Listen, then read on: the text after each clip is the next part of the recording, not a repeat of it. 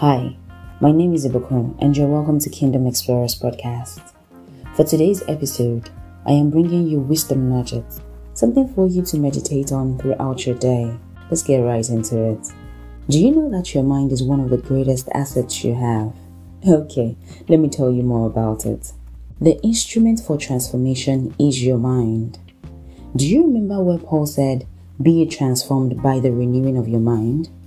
So the more you renew your mind, the more transformation occurs. It is your responsibility to manage your mind and bring forth excellence, greatness, success, and prosperity. In simple terms, you can influence your thinking and it will affect every area of your life. Are you aware that you can make your life happier and much more fulfilling just by making the right changes in the structure of your thinking? Until you change your thinking, you will always recycle your experiences. There's probably a thought pattern you need to work on, or some changes you need to effect in the structure of your thinking. How about you make those changes and see how it affects your life? Thank you for listening to today's Wisdom Nugget. I trust that you will meditate on this throughout your day and that you will get the desired result you want from your day. Do enjoy your day.